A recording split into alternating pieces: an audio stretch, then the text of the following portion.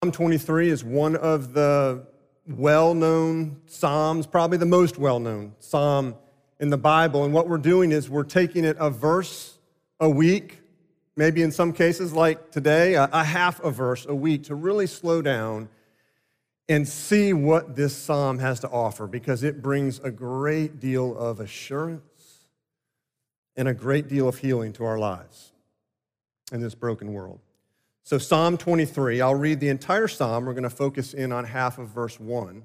If you don't have a Bible, words will be on the screen behind me. The Lord is my shepherd. I shall not want. He makes me lie down in green pastures. He leads me beside still waters. He restores my soul. He leads me in paths of righteousness for his name's sake. Even though I walk through the valley of the shadow of death, I will fear no evil, for you are with me. Your rod and your staff, they comfort me. You prepare a table before me in the presence of my enemies. You anoint my head with oil. My cup overflows. Surely goodness and mercy shall follow me all the days of my life, and I shall dwell in the house of the Lord forever. We're going to focus on the second half of verse 1. I shall not want. Back in 2014, software giant Microsoft acquired for $2.5 billion the Swedish company that had created this worldwide gaming sensation, Minecraft. And that sale made Marcus Persson an instant billionaire with a net worth of $1.3 billion, according to Forbes. He got to work pretty quickly. He promptly outbid Beyonce and Jay-Z for a mega mansion in Beverly Hills, California. It was a $70 million mansion that was said to have an overwhelming sensory experience. And the listing, it's a long listing, but I'll read some of the highlights. It had amenities like M&M towers, a movie theater, 15 bathrooms, each equipped with toilets that cost about $5,000 a piece. But on August 29th, 2015, Marcus Persson posted a series of tweets that captured his gnawing sense of unhappiness and dissatisfaction. Here are the tweets. 4:48 a.m. The problem with getting everything is you run out of reasons to keep trying, and human interaction becomes impossible due to imbalance. 4:50 a.m. Hanging out in Ibiza with a bunch of friends and partying with famous people, able to do whatever I want, and I've never felt more isolated. 4:52 a.m. When we sold the company, the biggest effort went into making sure the employees got taken care of, and they all hate me now. 4:53 a.m. Found a great girl, but she's afraid of me and my lifestyle, and went with a normal person instead. Where is contentment found? It's one of life's questions, probably one of the most important of life's questions. Where is contentment found? David, who wrote this Psalm 23, he was a king. Before he was a king, he was a lowly shepherd. So he knew what it was to be poor and a shepherd. He knew what it was to be a mighty and a rich king. He says, the Lord is my shepherd, I shall not want. David speaks of a deep contentment here. Now, what does it mean when he says, I shall not want? It doesn't mean that he ceased to have desires. It doesn't mean that he ceased to have wants. That phrase, I shall not want, means I shall lack nothing. Now, how and why could David say that? Does contentment mean that you have everything you want? Where is contentment Found. Now we're going to start in the negative and then we're going to move to the positive. First, contentment is not found in circumstances. It's not found in circumstances. To understand this phrase, I shall not want, we're going to look back from the time David wrote the psalm and we're going to look forward from the time that David wrote this psalm. Looking back, we look back to the time in the wilderness when God's people were in the wilderness between Egypt, where they had been in very awful slavery, in the land that God had promised them, this very bountiful land flowing with milk and honey. In between Egypt and the promised land. Now, the direct route from Egypt, where God had rescued them from, to the land he had promised was a 2 weeks journey. They journeyed in the desert, in the wilderness, for 40 years. Under God's guidance, under his care. But while they were in the wilderness, they didn't know where they were going.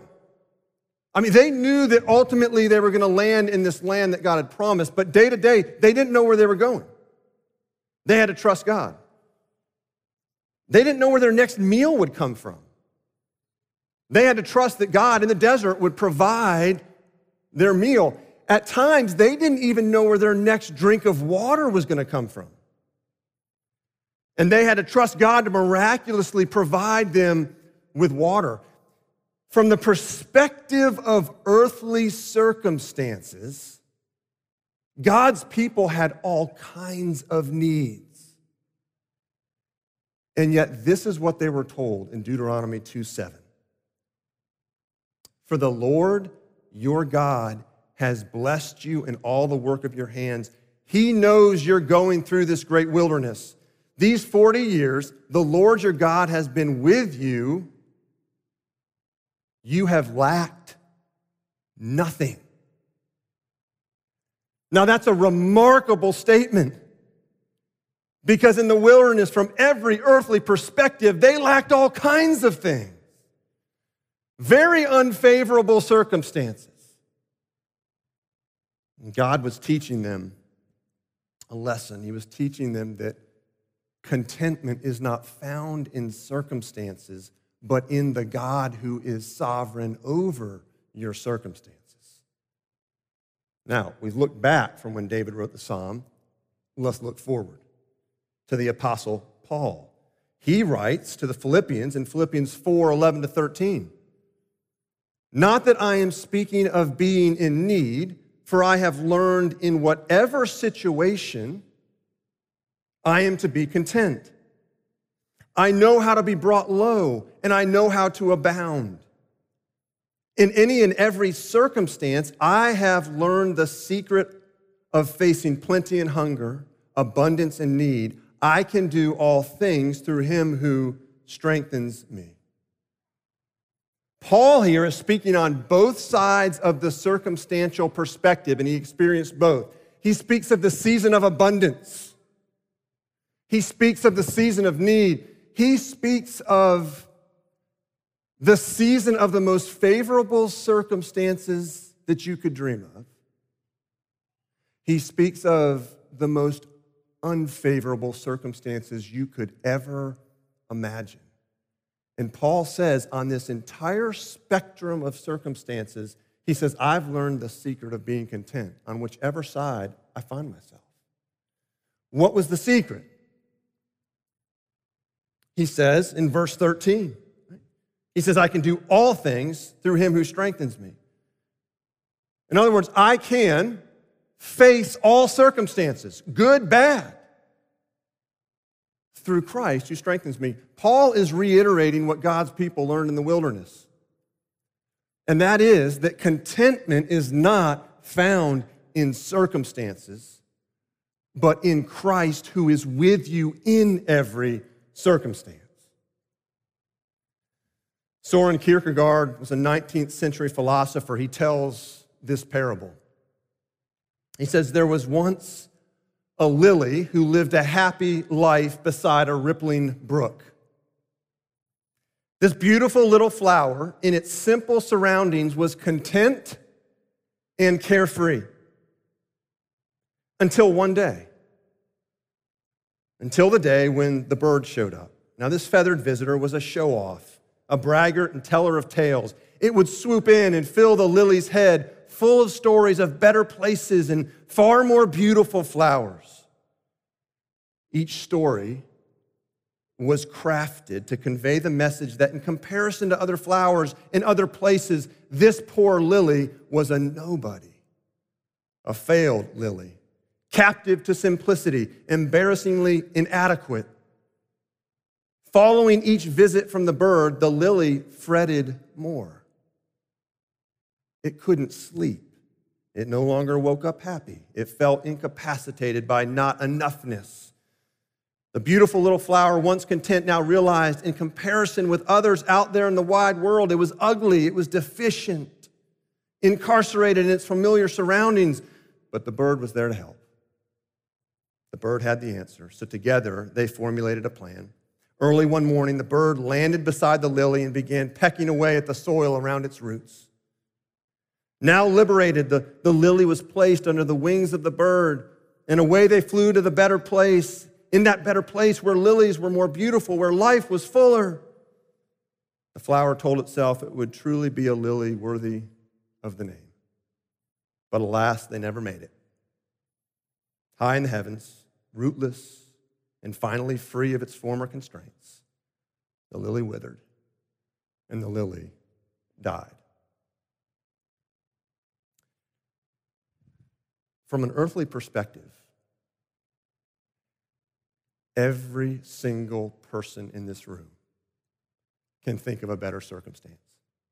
Every one of you can think of a better circumstance because the grass is always greener on the other side.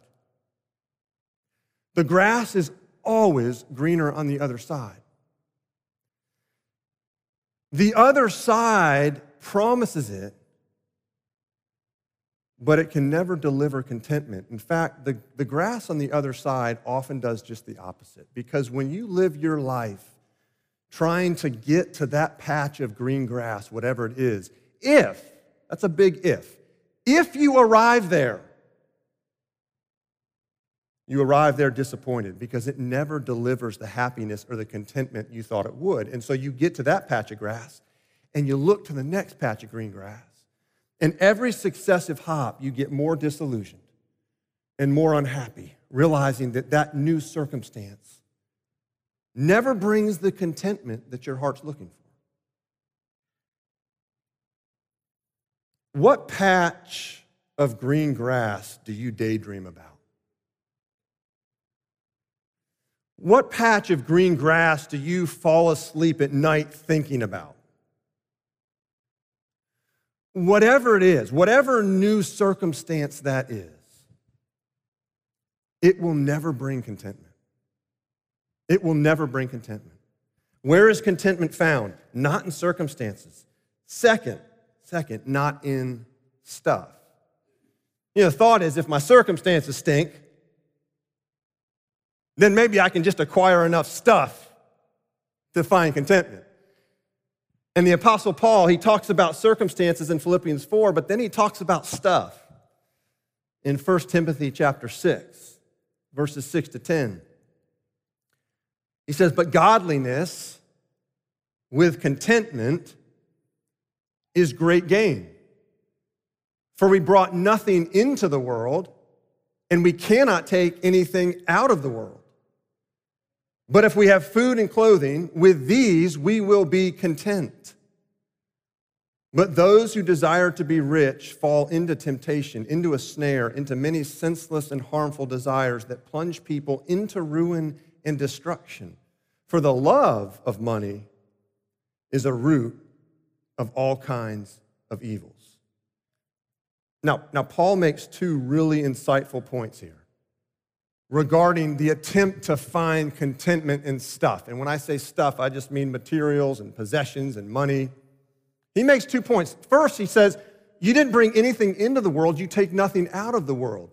In other words, what he's saying there is that you were created by God and brought into this world. And the day's coming when you will move out of this world into a new world, a new earth, but you'll move out of this world into an eternity, either with or without God. And Paul's point is, you don't take your bank account or your investment account out of this world into the new heavens and the new earth. You don't take your car or your home out of this world into the new heavens and the new earth. Right? You don't take it with you. If this life is all there is, let's just say 70, 80 years, maybe a little bit more, maybe less, but if this life is all there is, if you ceased to exist before you were born and you will cease to exist after you die, at the end of whatever length of life you have, if this life is it, then it makes complete sense to eat, drink, and be merry. I mean, to acquire as much as you can and to enjoy as much as you can if this life is it. But what Paul says here is, no, you were made by God and brought into this world. And there's a day coming when you will leave the world to spend eternity with God in a new world, but you'll spend eternity with God or without God, depending on what you do with Christ, which we'll get to in a moment. But Paul's point is there's an eternity, and your life on this earth is relatively short compared to eternity. And if you will live forever, then it makes sense that contentment is found outside of this world in the one who made you. In the one who made you and the one who you will spend eternity with. Now, this raises a question. So am I not supposed to enjoy this world? Like, am I not supposed to enjoy a nice meal or the vacation we're taking this summer? Or am I not supposed to enjoy my home? Or, am I supposed to not to enjoy anything in this world? No, not at all. Because stuff's not the problem. Right? Stuff is not the problem. And that's where Paul picks up here. It's that contentment, the problem is finding contentment in the stuff and not in the God who gives you the stuff, right? Paul picks that up in the other point here he's making, this insightful point.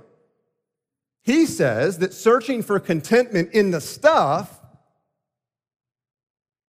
actually doesn't just not work,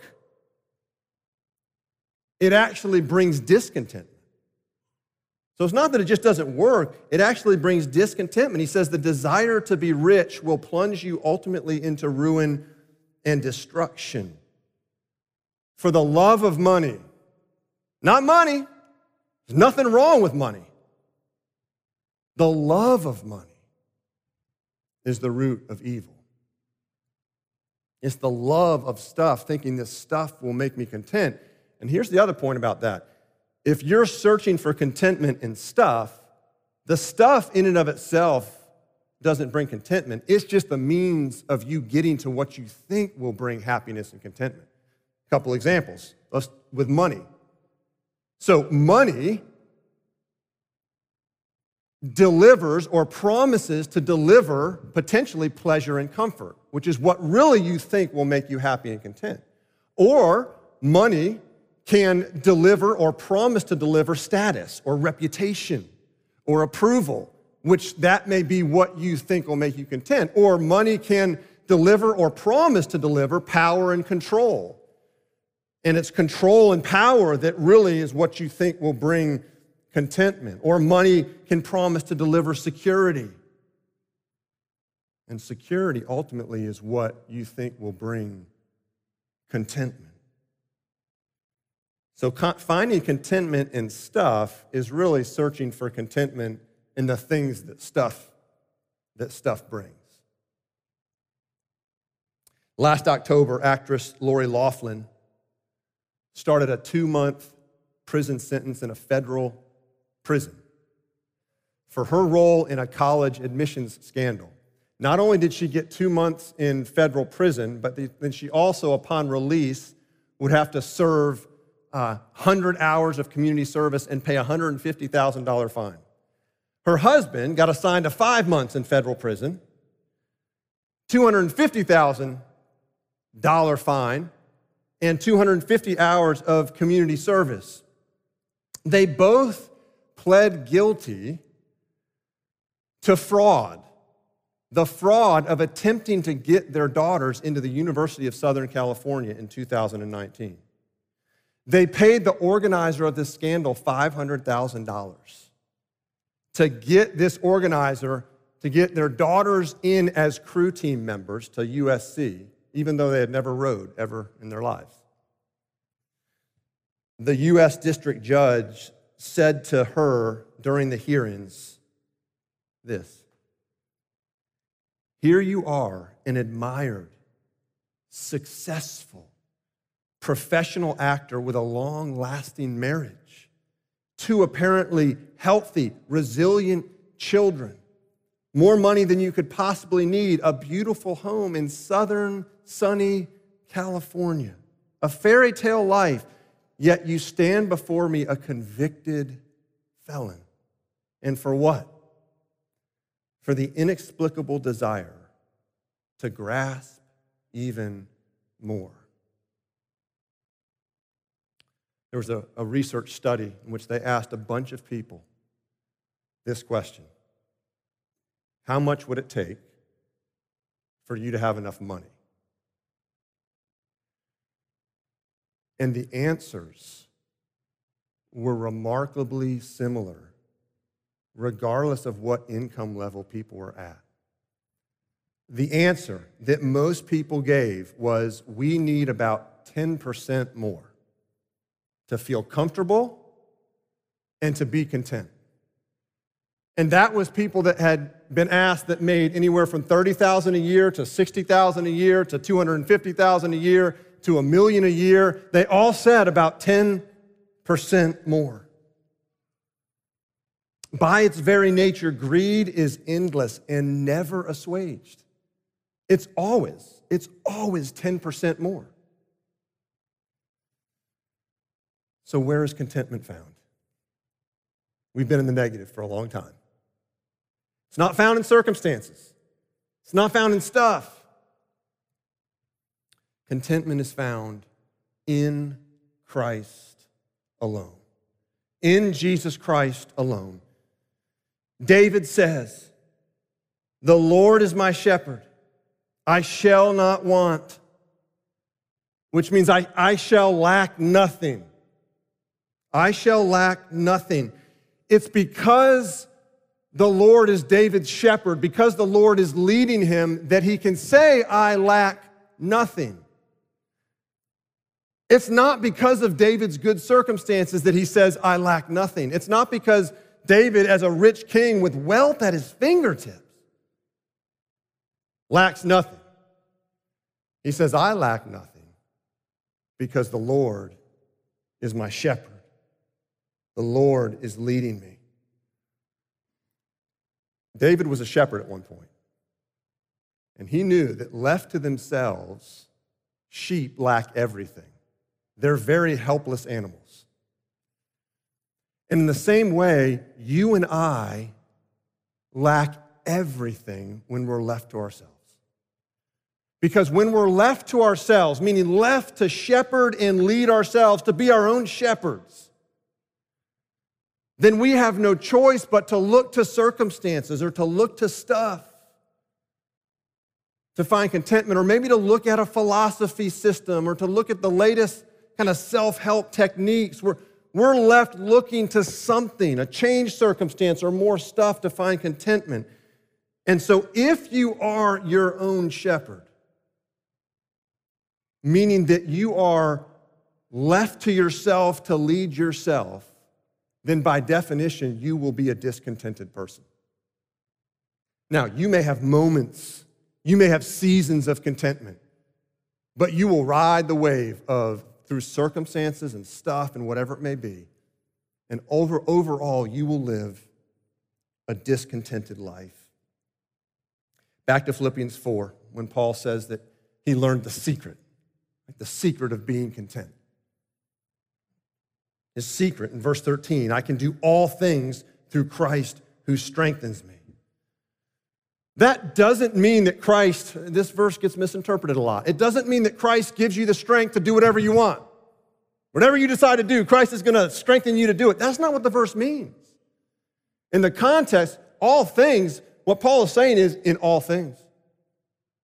whether I am in a season of need or a season of abundance, whether I am in the pit or whether I am on the mountaintop, whatever circumstance I find myself in, I am content because Christ strengthens me. In fact, one chapter earlier in Philippians, Paul writes this in Philippians 3:8. Indeed, I count everything a loss because of the surpassing worth of knowing Christ Jesus my Lord. For his sake, I have suffered the loss of all things and count them as rubbish in order that I may gain Christ. Contentment is found in a relationship with Jesus Christ. Contentment is not found in a set of circumstances or a pile of possessions. It is found in a relationship with Jesus Christ, knowing Christ. So the question is knowing Christ of surpassing worth to you? And I ask that question because your contentment hinges on it. Your contentment hinges on knowing Jesus Christ. I want you to imagine an 8-year-old boy who's playing with a toy truck, and the truck breaks. What does an 8-year-old boy who's playing with a toy truck and the truck breaks, what does he do? He loses it. He loses his stuff, starts crying, wailing, screams to his parents, Mommy, Daddy, fix this truck. Fix it. Right? Horrible circumstances. My truck broke. Daddy, you got to fix it. Can't be happy without this truck. Now imagine in that moment, as he's crying, the father says to his 8-year-old son, a distant relative you've never met has just died and left you $100 million. What's that 8-year-old boy going to say in response to that? He's going to keep crying, Daddy, fix my truck. Because he doesn't have the cognitive capacity to know what his true condition is and be consoled by it. In the same way, we don't have the spiritual capacity to know all that we have in Christ, the riches that we have in Christ. That's why Paul, in his letter to the Ephesians, writes, prays that God would strengthen you with power through his Spirit to grasp the breadth, the length, the height, and the depth of the love of Christ. When Paul says, I can do all things through Christ who strengthens me, that's not strengthening to do a task. That's being strengthened to grasp, to understand the love of Christ and the riches of the love of Christ. We are like the 8-year-old boy who rests his happiness and his contentment in a circumstance, not realizing all that we have in Jesus Christ. Who or what is attempting to steal your contentment? Who or what's attempting to steal your contentment? Maybe somebody criticized you this past week. Maybe you bought something or invested in something that turned out to be less valuable than you thought. Maybe something you wanted to happen didn't happen the way you wanted it to happen. Maybe a close friendship has begun to deteriorate. These are all real losses. They're real losses. But if they steal your contentment, then you've forgotten all that you have in Christ. We're like the child who's crying over the broken truck, not realizing that his relative has left him $100 million that he can buy 100 million trucks with. These losses that you and I face in life, they're real. They're real, but they pale in comparison. They pale in comparison to the riches that you have in Jesus Christ, the riches you have in a relationship with Jesus Christ. Or if you're not there yet, the riches that you can have by trusting Jesus Christ. Contentment is found in Christ alone. Let's pray.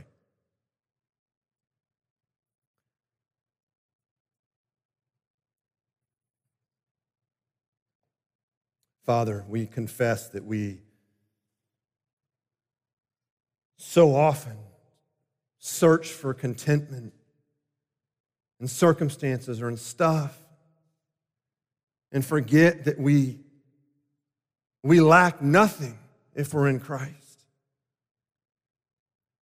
That whatever circumstance we're in or whatever situation you bring us to, it comes from your hand, that you're sovereign over it. And that we can rest in that circumstance because we rest in you, Jesus, and in you alone. Father, may we be able to profess with our hearts, because you give us strength by your Spirit to say, the Lord is my shepherd, I shall not want. The Lord is my shepherd, I shall lack nothing.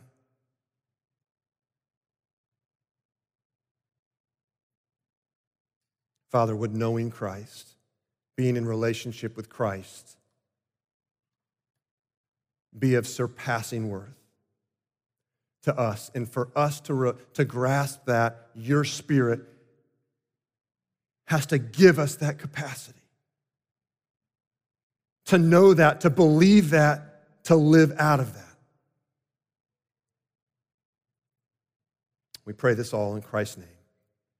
Amen.